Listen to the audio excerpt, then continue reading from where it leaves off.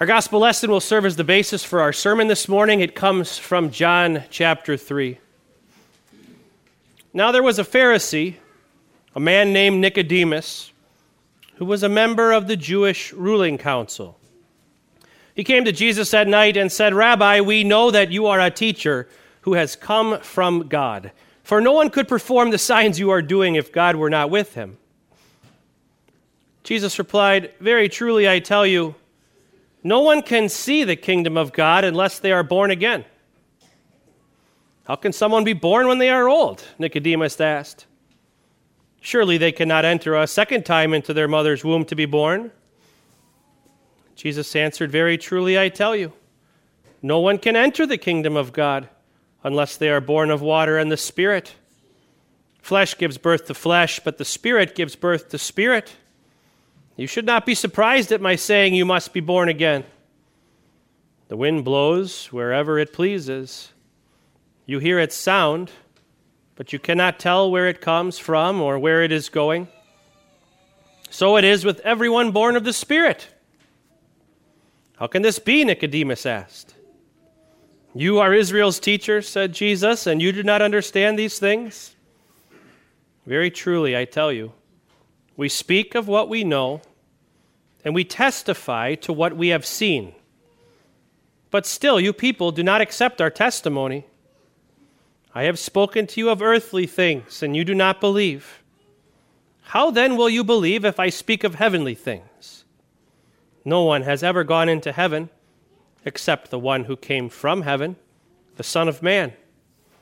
Just as Moses lifted up the snake in the wilderness, so the Son of Man must be lifted up, that everyone who believes may have eternal life in him. For God so loved the world that he gave his one and only Son, that whoever believes in him shall not perish, but have eternal life.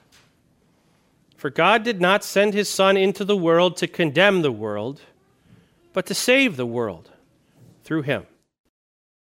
Good morning. How are you guys today? It's good to see you. Thanks so much for coming up.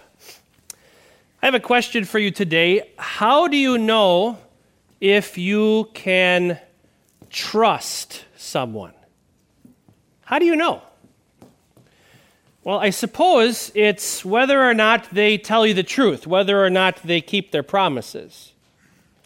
If someone promises you, maybe your mom or dad, they say, "I promise we will go outside and play after lunch." But then you don't go outside and play after lunch. What's going to happen the next time that they say, "I promise we're going to go outside and play after lunch"? You might not believe them, right? If someone makes you a promise, but then they don't keep their promise, you're probably going to stop trusting that person. In our Old Testament lesson, we heard about a man that I think you've all heard of before. His name is Abram. Later, his name was changed to Abraham. And God asked him to do something kind of hard. Listen again to what God asked him to do. "Go from your country, your people, and your father's household to the land I will show you." He told Abram to leave everything he had, his parents' house, all of his family and friends, and to go to a faraway land. Well, how would Abram know if he could trust God? Only if he believed that God keeps his promises. You see, Abraham knew that he had a God who doesn't just make promises, but keeps them. He made a promise to Adam and Eve when they fell into sin that he would send a Savior through one of Adam and Eve's descendants. And then when the world became very, very sinful and God sent a flood, he kept his promise to Adam and Eve by preserving some of their descendants on an ark. God kept his promise, and Abraham knew, I have a God who keeps his promises. And he made all these promises to Abraham. He said, I'm going to bless you. I'm going to give you this land that you're going to live in, and all nations on earth will be blessed through you. You see, the story of Abraham is not here so that you and I could say, we're going to go home and be like Abraham. The story of Abraham is here so that we could see that we have a God who doesn't just make promises, he keeps them. Every single promise he made to Abraham, he kept. He gave Abraham's descendants the land of Israel. He gave a Savior to the world. His name is Jesus. He's a descendant of Abraham, and that's why God said that all nations on earth would be blessed through Abraham and his family, because God sent a Savior for all people through Abraham's descendants. Now God makes promises to you and to me. He says, in Jesus, your sins are forgiven. He says, death is not the end. He says, Jesus is going to raise all the dead and bring you and me, those of us who believe in Jesus, to be with him forever in heaven. Those are promises of God. Can you trust him? Only if he keeps his promises. And today we learn that we have a God who always keeps his promises. We have a God that we can trust. Let's pray. Heavenly Father, you have made so many promises on the pages of your word, and you have kept every single one of them. Now to us, these promises remain. We will be with you forever in heaven when we die because of what Jesus has done for you. And Jesus is coming back to bring us to be with him. Help us to learn to trust you more and more each and every day as we see that you are a God who does not just make promises, but a God who keeps them every single time. In the name of your Son, Jesus, our Savior from sin, death, and hell, we pray. Amen. Let's pray. May the words of my mouth and the meditations of our hearts be pleasing in your sight, O Lord, our rock and our Redeemer. Amen. Do you love the world? You do, don't you? There's all sorts of things you love about this world. There's all sorts of places that you love in this world. All sorts of people that you love in this world. For many of you, I'm guessing you love your home. That's why you live there. Maybe there's that room that has the windows in just the right places so that the light comes in just the right way as you're enjoying your just right made cup of tea or a cup of coffee on that perfectly positioned piece of furniture.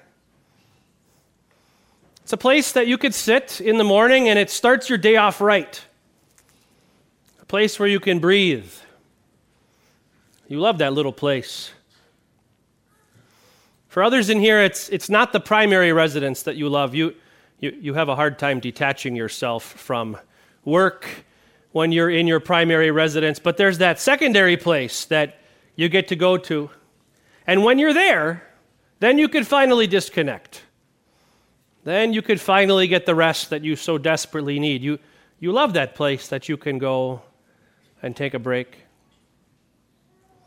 For others in here, it's something like a car.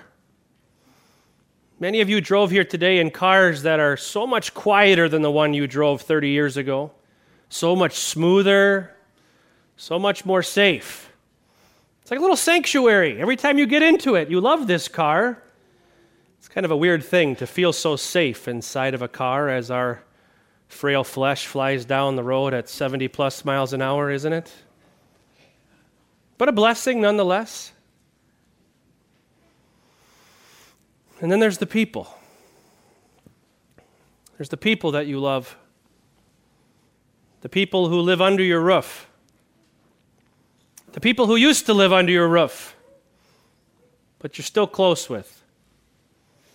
That sister, that brother, who's always there for you through the hardest times, through the loss of a loved one. Mom or dad, son or daughter. That token friend that you don't see all that often, but whenever you do, it's right where you left off. That's where you pick up. If you're honest, there's all sorts of people and places and things in this world that you love, and if you're truly honest, you really do love them just the way they are. And then there's all those things you don't love. All those places you don't love. And all those people you don't love. There's that house that you once lived in and you're glad you don't live there anymore. There's that vacation you once took that got the 1-star review because the place is not worth ever returning to again. There's that car that is now crushed into a cube, and for good reason. And then there's those people. You know the ones I'm talking about? The ones you don't like hearing about on TV, the ones that you would dread to be in the same room with. Heaven forbid you'd ever have to have a conversation with them. There's all sorts of things and places and all sorts of people in this world that you don't love. How is it that God can love the world? Even when we love the world in a godly way and we love things that God has placed into our lives and places that God has given to us and people that God has given to us, even when we as Christians in a godly way are thankful for the people, the places, the things that God has placed into our life, even then they break, they rust, they die. Nothing is as God designed it to be. No one lives forever. But we wish the places lasted. We wish the people never died. We long for eternal things. How is it that God can love the things that are broken, the places that rust and are destroyed, the people who sin and die? How can God, a holy God, a righteous God, the eternal God, how can he love this world? How can he love all the people in it? Shouldn't he just love those who deserve his love? How can he love those people? And yet he does. God loved the world in such a way as this, that he gave his one and only Son. If you had 10 sons, you would not give one of them for your neighbor. And yet God gave his one and only Son for this world. For you, for me, even for them. This Jewish teacher, this Jewish ruler, this man named Nicodemus comes to Jesus at night, and he calls him Rabbi, a respectful term.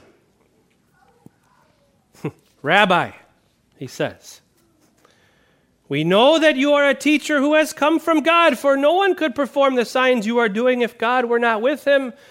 The question is, what kind of teacher? See, the kind of teacher who would come and teach people who have limited time how to best appreciate all that they have, to make the most of their limited time. Is that the kind of teacher that he is? The kind of teacher who comes and shows you, you thought this was a healthy way to take care of your body. Turns out it's not. Here's how you do it correctly.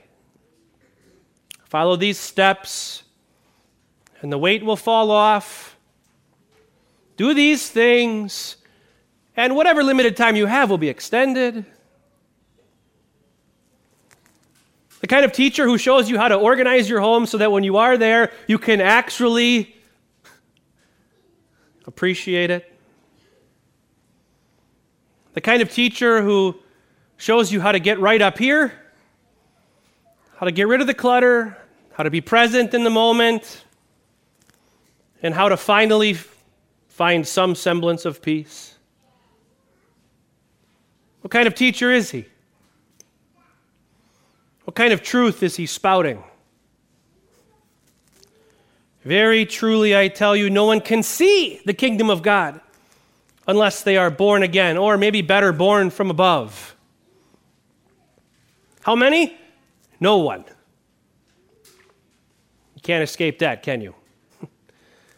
Not some, not the really good ones, not those guys, no one.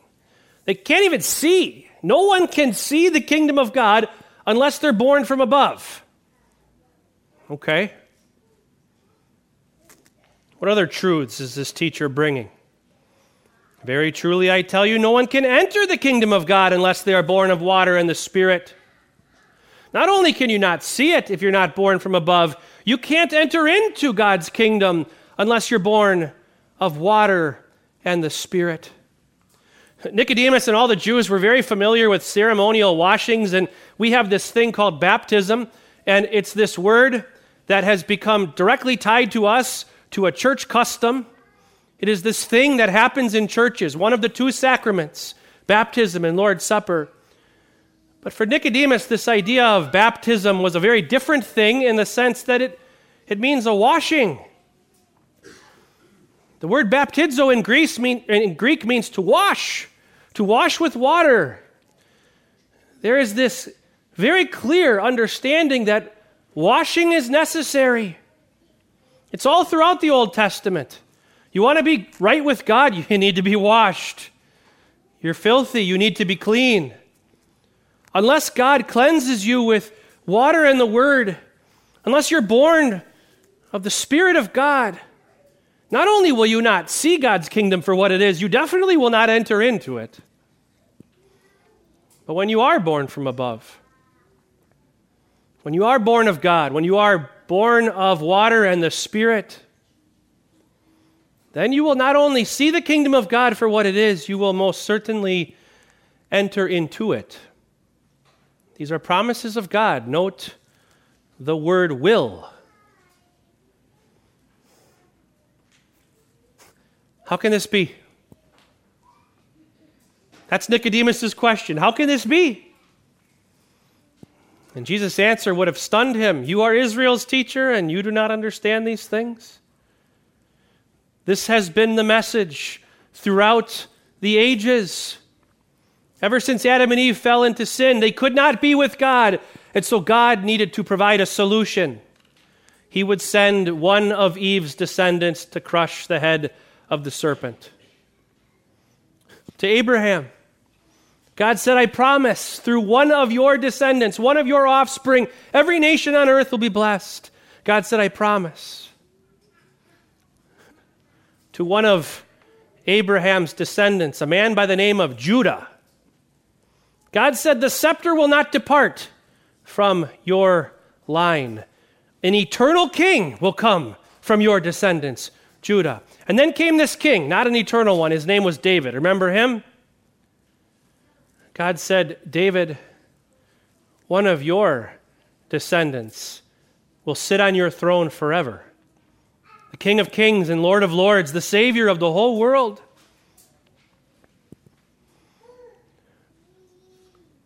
For God loved the world in such a way as this, that he sent his one and only Son, that whoever believes in him shall not perish, but have eternal life. How remarkable is that? The thing you crave the most, eternity. That which deep down you want more than anything. A house that never breaks. A car that can't be crunched. A body that can never die. And relationships with people who can never die. That's what you want, isn't it? It's what you crave. And it's what your God gives to you through the gift of his Son. No one can see, no one can enter. No one can see the kingdom of God unless he is born from above. No one can enter into the kingdom of God unless he's born of water and the Spirit. But by the grace of God, through faith in his Son, Jesus, you can see, you do see, and you will enter in. These are God's promises to you, and they're true right now. No one can see, no one can enter in, but equally as inclusive, whoever believes in Jesus will see, will enter in, will be saved, will live forever.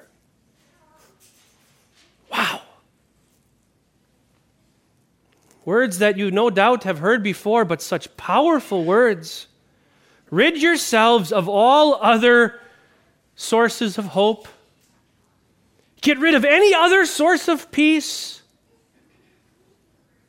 This is the one. This is the one to which we cling. This is the one that helps us see everything differently. And don't make any mistake about it. When you have been born from above and you see the kingdom of God, you see all the other good stuff that God has given you here for what it is. Be thankful for that room in your home. It is a gift from God, but it is not the gift from God. And be thankful for the second place. That is a gift from God, but it is not the gift from God. And be thankful for the car which brought you safely here, and I pray it brings you safely home. It is a gift from God, but it is not the gift from God. And be thankful for the people. Be thankful for the people that you love, the people that God has placed into your life. They are all gifts from God, but they are not the gift from God. Jesus is the gift. God loved the world. The world! In such a way as this, that he gave his one and only Son, that whoever believes in him will not perish, but have eternal life. Amen.